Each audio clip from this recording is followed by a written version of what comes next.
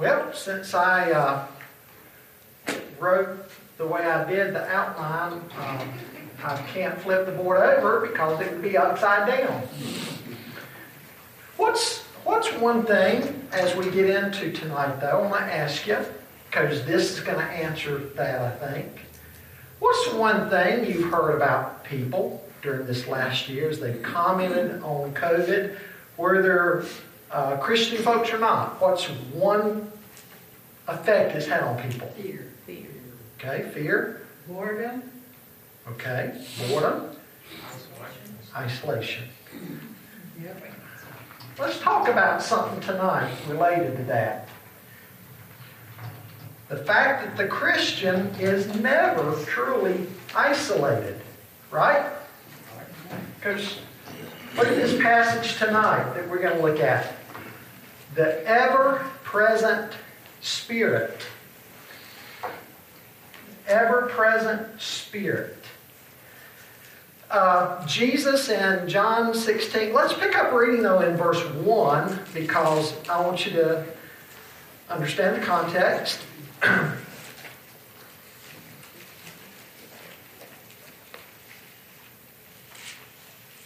John chapter 16 and verse 1. All this I've told you so that you will not fall away. They will put you out of the synagogue. In fact, the time is coming when anyone who kills you will think they are offering a service to God. They will do such things because they have not known the Father or me. I've told you this so that when their time comes, you will remember that I warned you about them. I did not tell you this from the beginning because I was with you, but now I am going to him who sent me. None of you asked me, where are you going? Rather, you are filled with grief because I have said these things. But very truly I tell you, it is for your good that I am going away. Unless I go away, the advocate will not come to you, but if I go, I will send him to you. When he comes, he will prove the world to be in the wrong about sin and righteousness and judgment, about sin because people do not believe in me, about righteousness because I'm going to the Father where you can see me no longer, and about judgment because the prince of this world now stands condemned. I have much more to say to you, more than you can now bear. But when he, the Spirit of truth, comes, he will guide you into all the truth. He will not speak on his own. He will speak only what he hears, and he will tell you what is yet to come. He will glorify me, because it is from me that he will receive what he will make known to you. All that belongs to the Father is mine. That is why I said the Spirit will receive from me what he will make known to you. You know, in Matthew 1, you'll recall, Joseph had a dream. And what did he see in that dream? What was revealed to Joseph? Mary was pregnant. That Mary was pregnant. And that he didn't need to be afraid to take Mary to be his wife because that which was conceived in her was what? From the Holy Spirit. And the angel said, you shall call his name Jesus, for he shall save his people from their sin. And he went on to say, his name shall be called Emmanuel, which means what? God with us. So we've just come through the Christmas season where we celebrate that God is with us. That Christ, coming in the incarnation, God is with us. What a wonderful truth that is. God is with us, and as Paul says in Romans 8, God is not only with us, but he is for us. Romans 8:31 and following. The scripture says, in the fullness of time, God sent forth his Son. Well, just as God sent forth his Son, God has also sent forth his Spirit. The ministry of the Holy Spirit is a testimony in and of itself of the fact that the Father is with us. God is with us. And so I want us to see tonight. about the ever-present Spirit, no matter what we go through in our lives. People at home, Christians at home, who feel lonely and isolated, they can know that they have with them the ever-present Spirit. And we see in this text, first of all, that He has a global presence. Somebody read verse 7 for us. Nevertheless, I tell you the truth. It is your advantage that I go away. For if I do not go away, the Helper will not come to you. But if I go, I will send Him to you. Okay, thank you. As Jesus has been pointing out in the previous verses, the believer will certainly not be without challenges in the world. We will have opposition, we'll have persecution, we'll have trial and tribulation. We live in a world without love, and it seems like it's growing in that lack of love all the more every day. And we know that the world is not going to embrace all of the convictions of the believer. And sometimes the world's going to hate us, openly hate us, and persecute us. And likewise, we live in a world without peace, and we see evidence all around us of that every day, don't we? And I think of what Paul said in 2 Timothy chapter 3. He said, "But mark this, there will be terrible times in the last days. Men will be lovers of themselves, lovers of money, boastful, proud, abusive, disobedient to their parents, ungrateful, unholy, without love, unforgiving, slanderous, without self-control, brutal, not lovers of the good, treacherous, rash, conceited, lovers of pleasure rather than lovers of God." The world is a difficult place. As Paul says there, it's a dangerous place. Perilous times are coming. And so we know as the body of Christ in a world like this, we're to love one another, the body of Christ. And we're not to despair, because as believers, we have with us the ever-present Holy Spirit. God's with us. Jesus said, "It is to your advantage that I go away." Now, what's He talking about there? Well, we know that in His incarnation, He emptied Himself. Did He empty Himself of His divine nature? No. Without emptying Himself of His divine nature or glory, He emptied Himself of the heavenly glory that He enjoyed before the incarnation. And by coming in the flesh, He took upon Himself some of the limitations of human flesh, didn't He? That's right. He was fully God, yet fully man. And so Jesus limited Himself along with humanity, being made like us, yet without sin. In order to die, he had to be mortal. You what? In order to die, he had to be mortal. Certainly, yes. And certainly one of the limitations that Christ took on in human flesh was the fact, just like any other human being, that He could only be in one place at a time.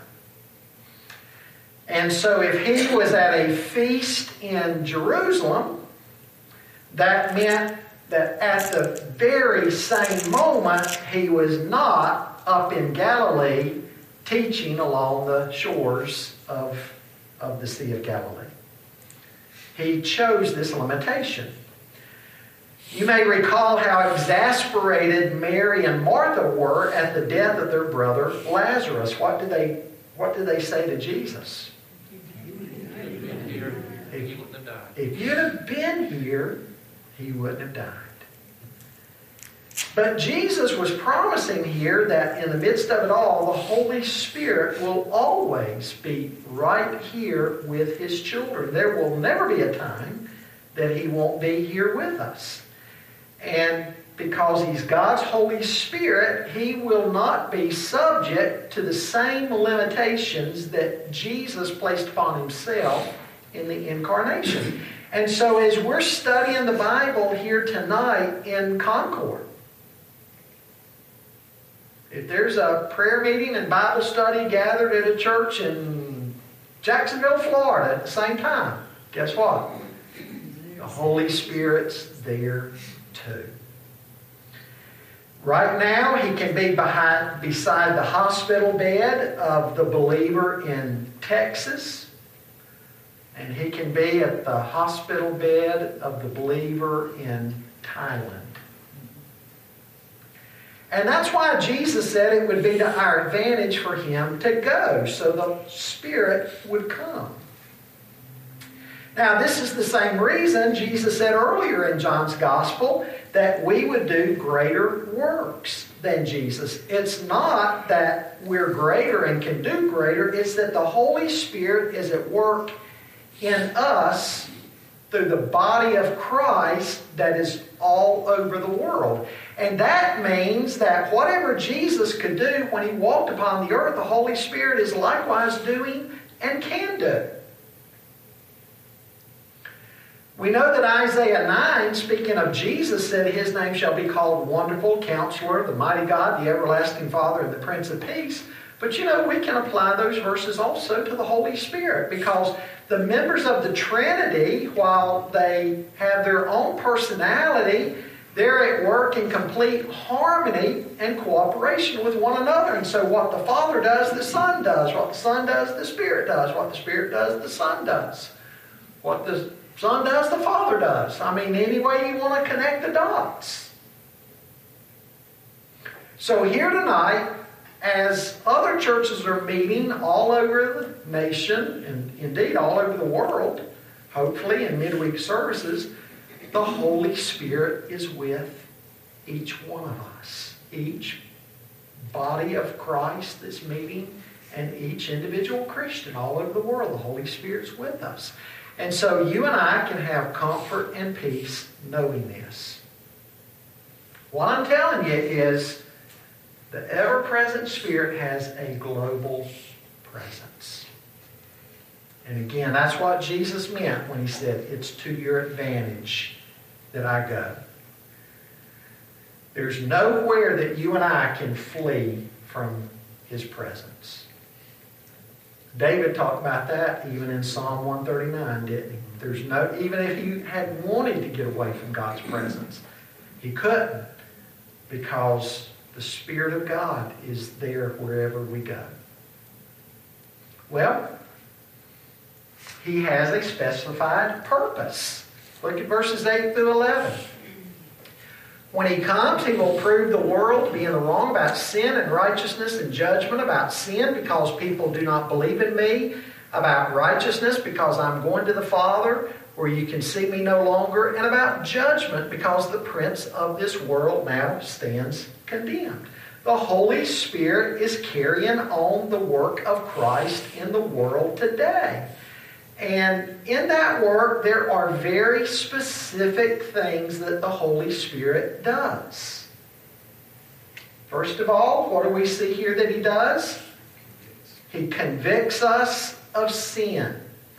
The word means to bring conviction, to reprove, and to present the evidence against us. Now, you would think that everyone believes in sin, but that's not the case. In fact, in our world today, sin is becoming nothing more than a ridiculed concept that some just consider to be an outdated and old-fashioned idea. The world's number one problem is that it doesn't know its number one problem. In a survey some years ago, when asked what the number one problem is, Americans responded by saying crime or violence or homelessness or drugs or poverty or racism. Nobody listed the number one problem. We don't seem to know what it is. We're kind of like the man who went to his doctor and he was beside himself because he was convinced he was dying. And when the doctor asked him why he felt like he was dying, he said, well, Doc, it's simple. I'm in agony from the tip of my head to the soles of my feet. I touch my head and I scream in pain.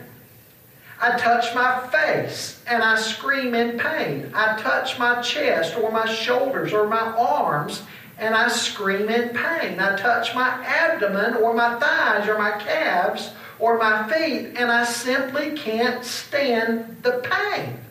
There's got to be something terribly wrong with me. I must be dying. Well, the doctor examined him very thoroughly and said, Sir, you're certainly right about one thing. There is something wrong with you. And the man said, see there, I told you. What is it? And the doctor said, you've got a broken finger.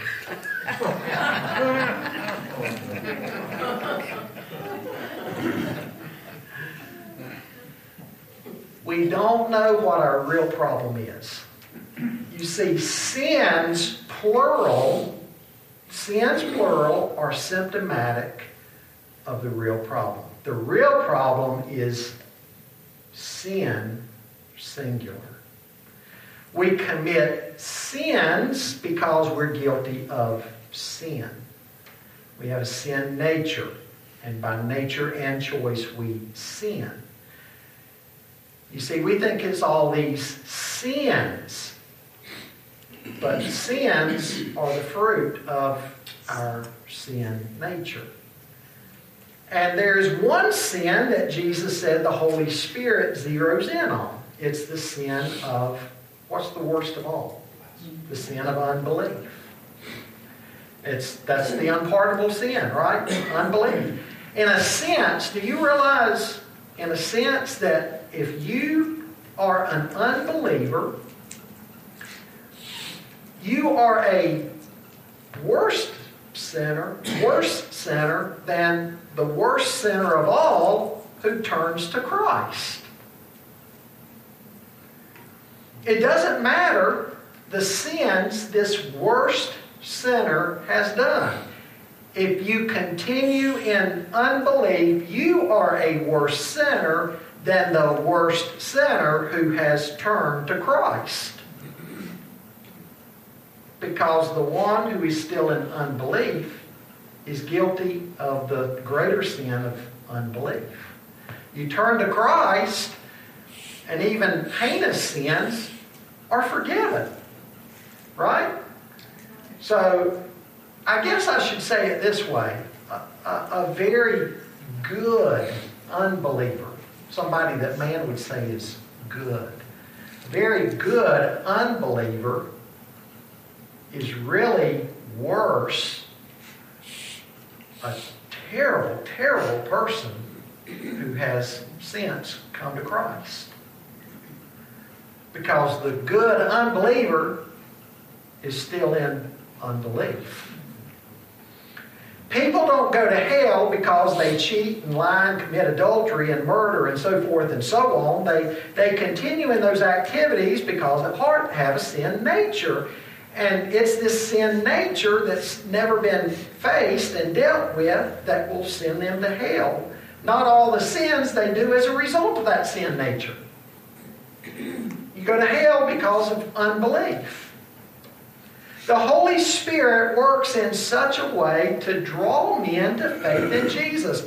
Dwight L. Moody once said, and I quote here, "If a man is troubled about his sin, it must be the work of the Holy Spirit." Moody went on to say, "For Satan never told him that he's a sinner." Folks, as the gospel is read or preached, it is the Spirit that gets a hold of somebody's heart. Preachers and teachers can't do that. All we can do is speak to ears. It takes the Holy Spirit to speak to hearts and bring conviction. William Barclay tells the story of a missionary going into an Indian village and telling the story of Jesus in slides that the Indians could understand and relate to. When it got to the crucifixion scene, one Indian stepped forward and said, come down from that cross. I should be hanging on that cross, not you. Well, who convicted that man to be able to come to that conclusion? The Holy Spirit. I was going to ask you if you could elaborate on why the term blasphemy of the Holy Spirit is the rejection of Jesus Christ. Is what we say. Well, that's really another sermon all in and of itself, but I'm just talking about the briefly. sure, but the Holy Spirit's work is to do what? To draw somebody to Christ, to reveal that Christ is who the Scripture says He is. And somebody who turns against Christ is rejecting the witness of the Spirit to the Messiah. And His job is to draw someone to Christ. And so the blasphemy was this settled conviction on the part of the Pharisees and the scribes that Jesus was not who the Holy Spirit was revealing that He was and is. And they were actually saying that He was of the evil one. They were rejecting God's witness of His Son. Note that the Scripture says that it refers to the evil heart of unbelief. Right. And so, and the reverse, I guess, logic of that would be that it's the heart that has drawn this conclusion of the mind. It's a convicted heart. Right. Yeah. And you basically call the Holy Spirit a liar because He's attested to the truth. Exactly. And you have rejected that truth. Exactly. Yeah. A lot of people don't elaborate on that. Sure.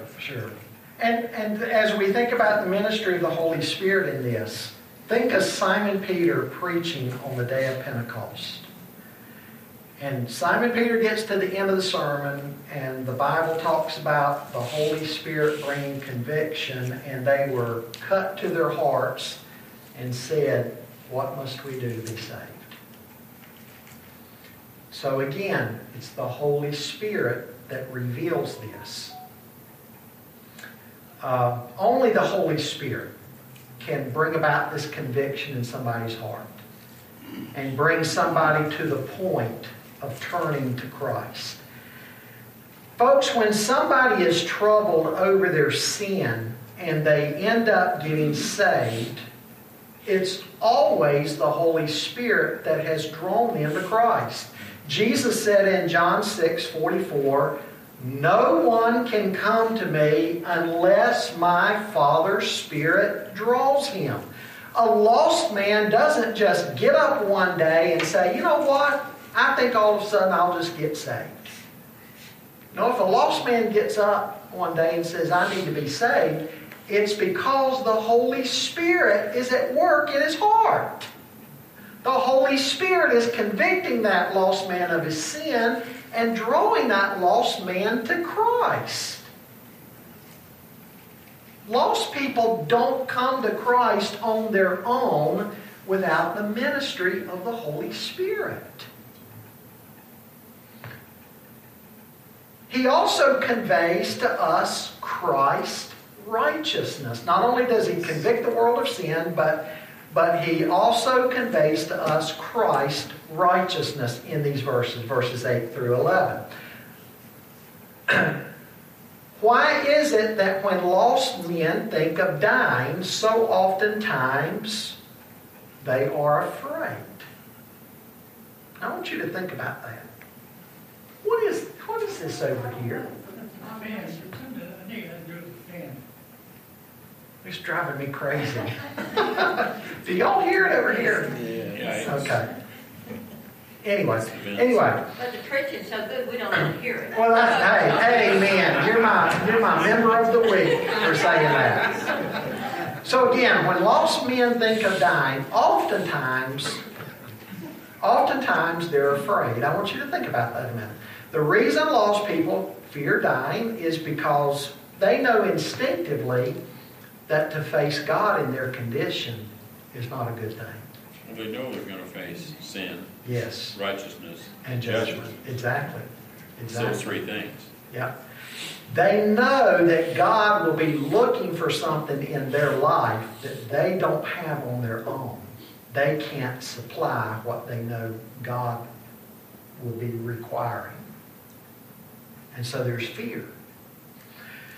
But the Holy Spirit convicts us not only of our sin, but of Christ's righteousness. That's the real key to understanding righteousness in this verse. Speaking of the righteousness of Christ.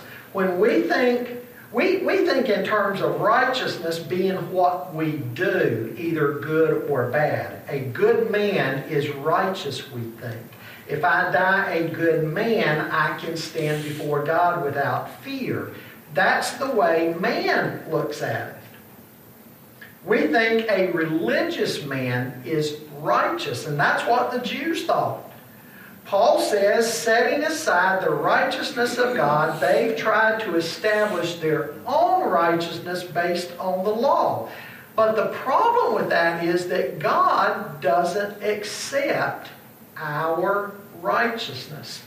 The prophet Isaiah said, all of our righteousnesses are as what? Filthy rags. Filthy rags in His sight. But what the Holy Spirit points out is not only our sin, but our need of righteousness that goes beyond human good works.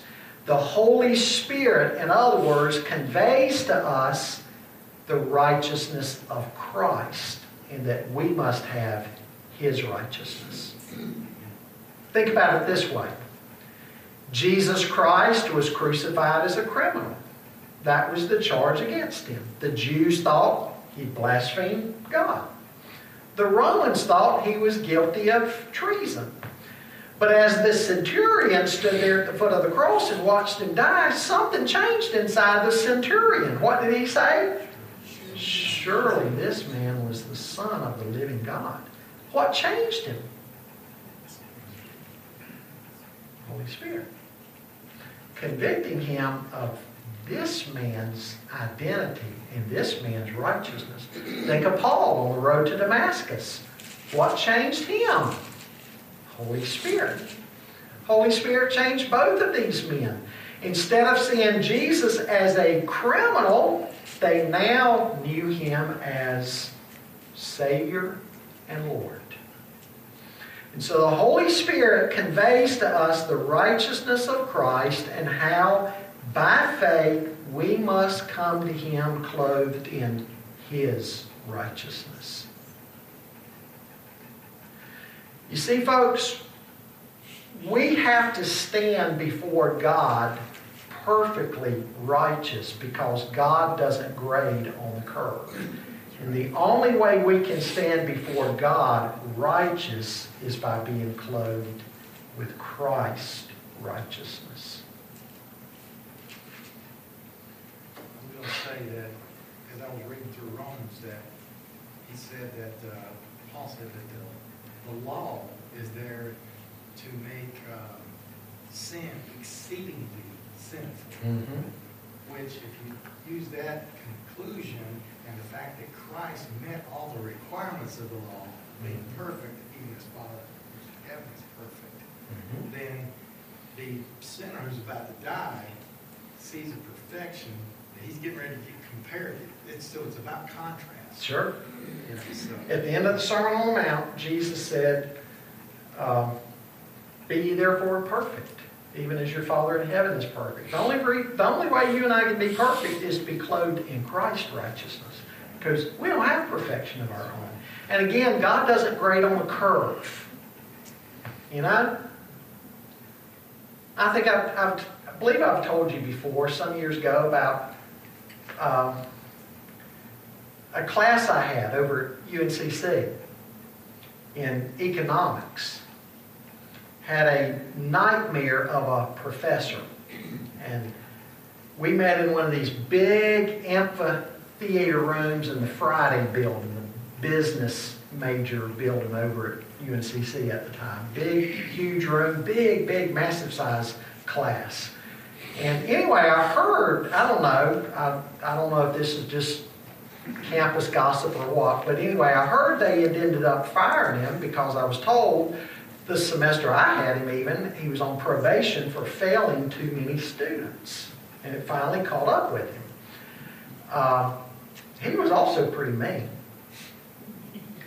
But I remember the first day of class, I had to miss because of a procedure I was having, a medical procedure I was having done. I had told a friend, I said, pick up the class syllabus for me and tell me anything I need to know about getting started. And he came back to me later and I said, you get my syllabus? He said, oh no. He said, if you could have heard this professor's speech to us on the first day, I wasn't about to go up and get a syllabus from him. He told us he had no sympathy for anybody who ever missed his class for any reason.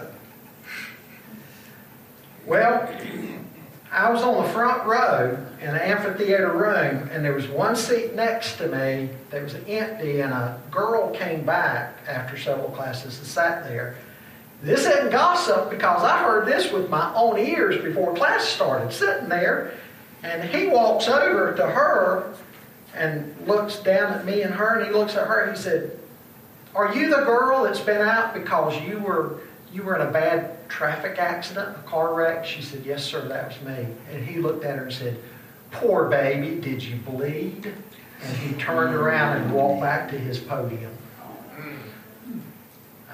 And again, that's not secondhand. I was sitting there and heard it. But anyway, when he posted the grades, he had to curve because he failed. I remember looking at the grades on his door that he posted for my class, and I was tied for the 4th highest grade in the class with a C. And I had to do extra credit to get a C, and I'd always been through school pretty much an A student, A and B student, but anyway, it took me doing extra credit even to get a C. And so there were like 5 passing grades, and then the other 60 or however many. It was a huge class, and they were D's and F's. So for anybody to pass, basically, you probably graded on curve. And then along comes somebody, make a A and mess up the curve, right? Well, you know what Christ did? Came and lived what? A perfect life. Perfectly fulfilled the law of God without sin.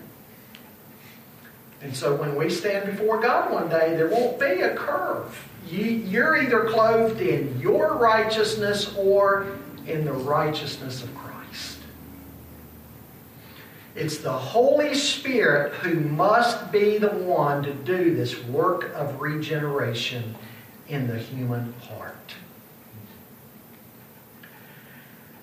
And the great thing about the gospel is that this is the offer in the gospel.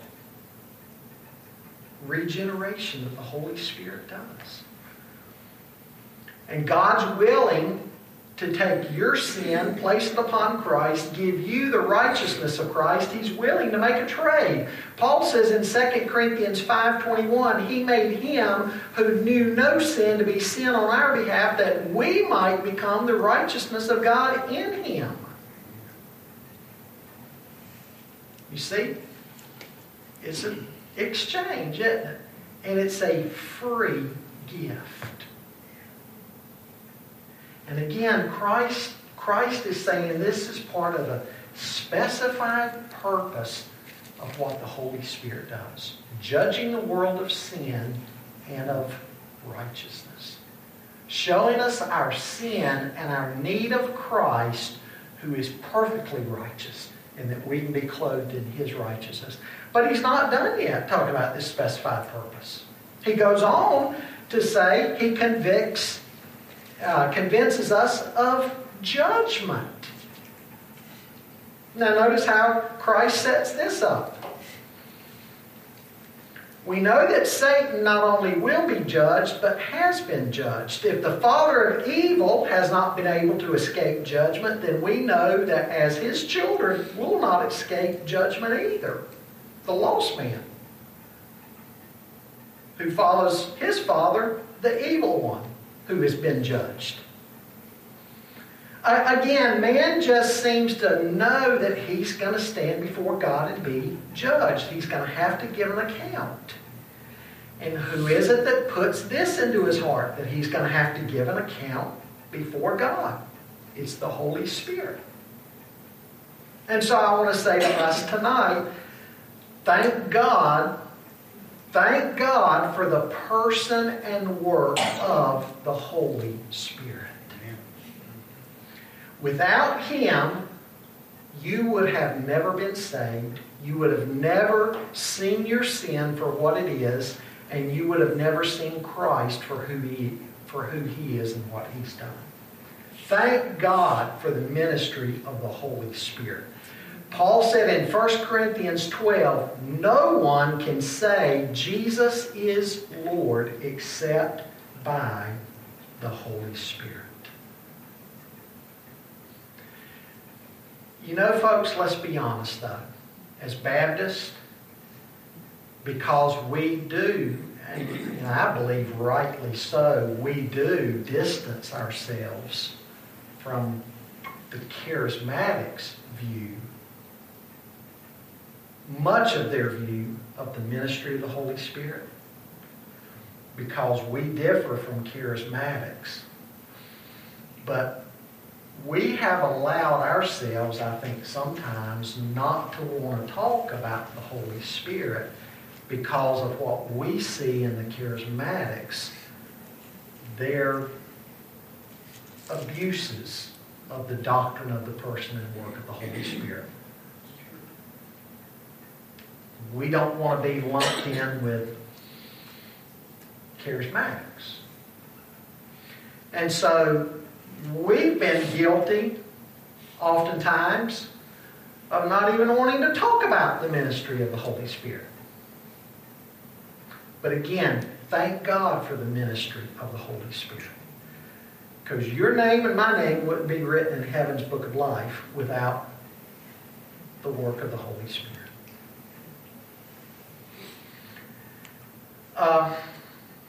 At the same time, the Holy Spirit who draws you to Christ, convicts you of your sin, convinces you of righteousness and of judgment. He's the same Holy Spirit that Jesus said in this section of John. He comes alongside of us to comfort us, to help us, to strengthen us, and to teach us. So the believer, if you think about it, if you're a believer, you're not totally isolated. He seals us too. He seals us? Yes. Ephesians 1:13. We're sealed in the Holy Spirit. Baptized in the Spirit at the moment of conversion. Not some later second touch, long way it comes down there. We're baptized and sealed in the Holy Spirit at the moment of conversion. Now, granted, we are to be ye being filled with the Holy Spirit. That comes multiple times. But the baptism and the sealing of the Holy Spirit comes at conversion. But from that moment on in your life, you are not alone. Whatever you might be feeling this last year, you're not alone. We have the Holy Spirit with us. And Jesus points out here that He has a continuing proclamation.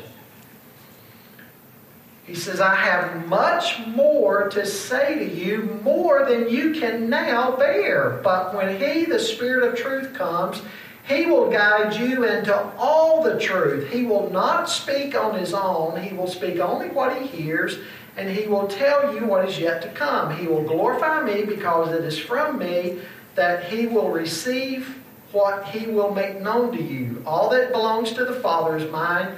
That is why I said the Spirit will receive you from Me, and He will receive... let me back up. That is why I said the Spirit will receive from Me what He will make known to you. Got tongue tangled there. I read about a man one time who went to Colorado to ski. And as he was skiing, he noticed a bunch of skiers on the slope, true story, that had red vests on. And as he got closer to them, he noticed that on the vest it said, blind skier. And he thought, how in the world do they do that? So he began asking questions, and he found out from one of the instructors that each blind skier has a guide. And they ski close together so that the blind person can always hear the guide. And the responsibility of the blind skier is to exhibit absolute, complete trust in their guide and to obey the commands of their guide. You know, life's a lot like that, right? We're rushing along downhill, and we don't even know what lies 1 minute in the future ahead of us. But God has given His children a personal guide. From the moment you're saved and sealed by the Spirit, He is your guide. You know, as Jesus met with His disciples at this time, He had been with them, obviously, for 3 years, and He had taught them day and night. And yet, what did He say to them here? I have yet a lot more to say to you, but you can't bear it for now. So He had already seen what? That they weren't ready. Not long before this, when Jesus told them that He must die, you remember what Simon Peter had said? I'll never let that happen. Peter didn't understand that Christ must die. So many things, even the disciples at this point, didn't fully understand. So often we're like the little boy who was writing a letter to a little girl he had a crush on. He was just scribbling things on the paper, going to give his little girlfriend a love note. And his mama said, son, you can't write yet. And he said, that's okay, she can't read yet. We're a lot like that. You take a new believer, and they're not ready yet to study some things in the Word of God. As they grow, the Holy Spirit opens their understanding up more and more and more. That's how all of us are through our Christian growth. The Holy Spirit has this unique ability because He's God's Spirit, and He perfectly knows God's truth and God's will, and He perfectly knows us. And so He's able to take a passage from the Word of God and help you apply it to your own life. A comparison here is, think of electricity. Rivers have been dammed up. Engineers have come up with a process that power flows into different cities along power grids and into transmission plants. Here's all this power that your home couldn't handle. It would thrive. So engineers have built transformers, not transmitters, but transformers. And these transformers break the voltage down into bite-sized parts so that we can then use the electricity in positive ways. I don't know if I gave the engineering exact answer, but the transformers, the way they make the power so it's usable. Well, that's what the Holy Spirit does with God's truth. We're able to receive it because of the way He opens our understanding to see it. Back in chapter 14, Jesus said, He will even bring things to your remembrance as you need them. Remember Him telling the disciples that? When you stand before the authorities, don't worry about what you're going to say. I will give you what to say. The Holy Spirit will reveal it to you. Maybe you've been in a situation before talking to somebody. And you're like, Lord, help me to deal with this person. And then It's like all of a sudden something came into your mind that you knew you needed to talk to that person about. And they were able to later say, that's exactly what I needed in my life. God used you to touch me.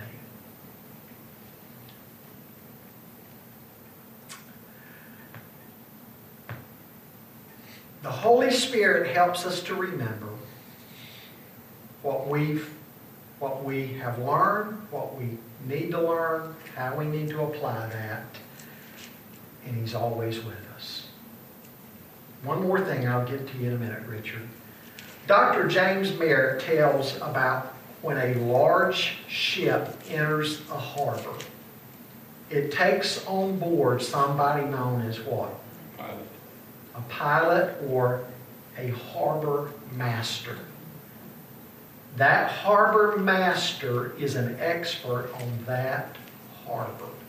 He knows the depth, the dangers, the currents, and he's able to get on that ship and lead it safely into harbor. And then when they're pulling out of harbor, he gets on long enough, he guides them out. A harbor master. Well, as we go through life, we have a harbor master, the Holy Spirit. Richard, you had a comment. Yeah, sometimes a Christian has to make a decision. He feels like he's between a rock and a hard place. So he makes the decision, and then he realizes later on the decision he made was wrong, but the world would say, you could have made, either one would have been right, but the Holy Spirit would tell you the decision you made was wrong. So sometimes you get between a rock and a hard place, which means I can't figure out what decision to make. So you make, in the flesh, wrong decision, and you should have been listening to the Holy Spirit. Sure, certainly. And notice who Jesus says here that the Holy Spirit will point people to, who the Holy Spirit will glorify. And who is that? Christ. The Holy Spirit doesn't glorify Himself or call attention to Himself. He points us to Jesus and glorifies Jesus. I think that it took me a long time to realize that we have not because we ask not. We don't get up in the morning and say, Holy Spirit, direct me today, lead me. Yeah. And so we don't have the power is there for us, Yeah. but we don't take advantage of it. And you know what's neat about that, Marlene, is remember when Jesus said in Luke 11, earthly fathers being evil, if your son asks for bread, you're not going to give him a stone. And if he asks for fish, you're not going to give him a snake or an eel.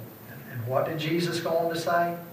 How much more will your heavenly Father give the Holy Spirit to those who ask Him? So it's the Father's good pleasure for the Holy Spirit to be with the believer and guide the believer and comfort the believer. Again. Some of these Bible studies I've had here at this church have made a lot of those things more clear to me. Amen. After being a Christian for many, many years, Sure. that we studied the Holy Spirit. Yeah. It makes a big difference. Amen. Amen. So again, tonight, you can know if you're facing rough waters, you've got a harbor master, the Holy Spirit. You can know that you're not alone. And as you study God's Word, you can ask Him each time as you go in to study God's Word. Ask Him that through the power of His Holy Spirit, He would help you to understand His Word and to see the things that God would have you to see and to know. And the Holy Spirit will help you. And again, as a Christian, know that we can be and should be very grateful for the ministry of the Holy Spirit. Because without Him, you wouldn't be sitting here tonight as a believer. Because He convicted you of your sin, whether it was quietly in your bedroom one night, or whether it was in a church revival service. And whether it happened over a moment of time or over a month, it's the Holy Spirit who convicted you of your sin and drew you to faith in Christ and regenerated you from the inside out. That's the ministry of the Holy Spirit. So we can be very grateful for what the third member of the Trinity does, for who He is and for what He does. Amen.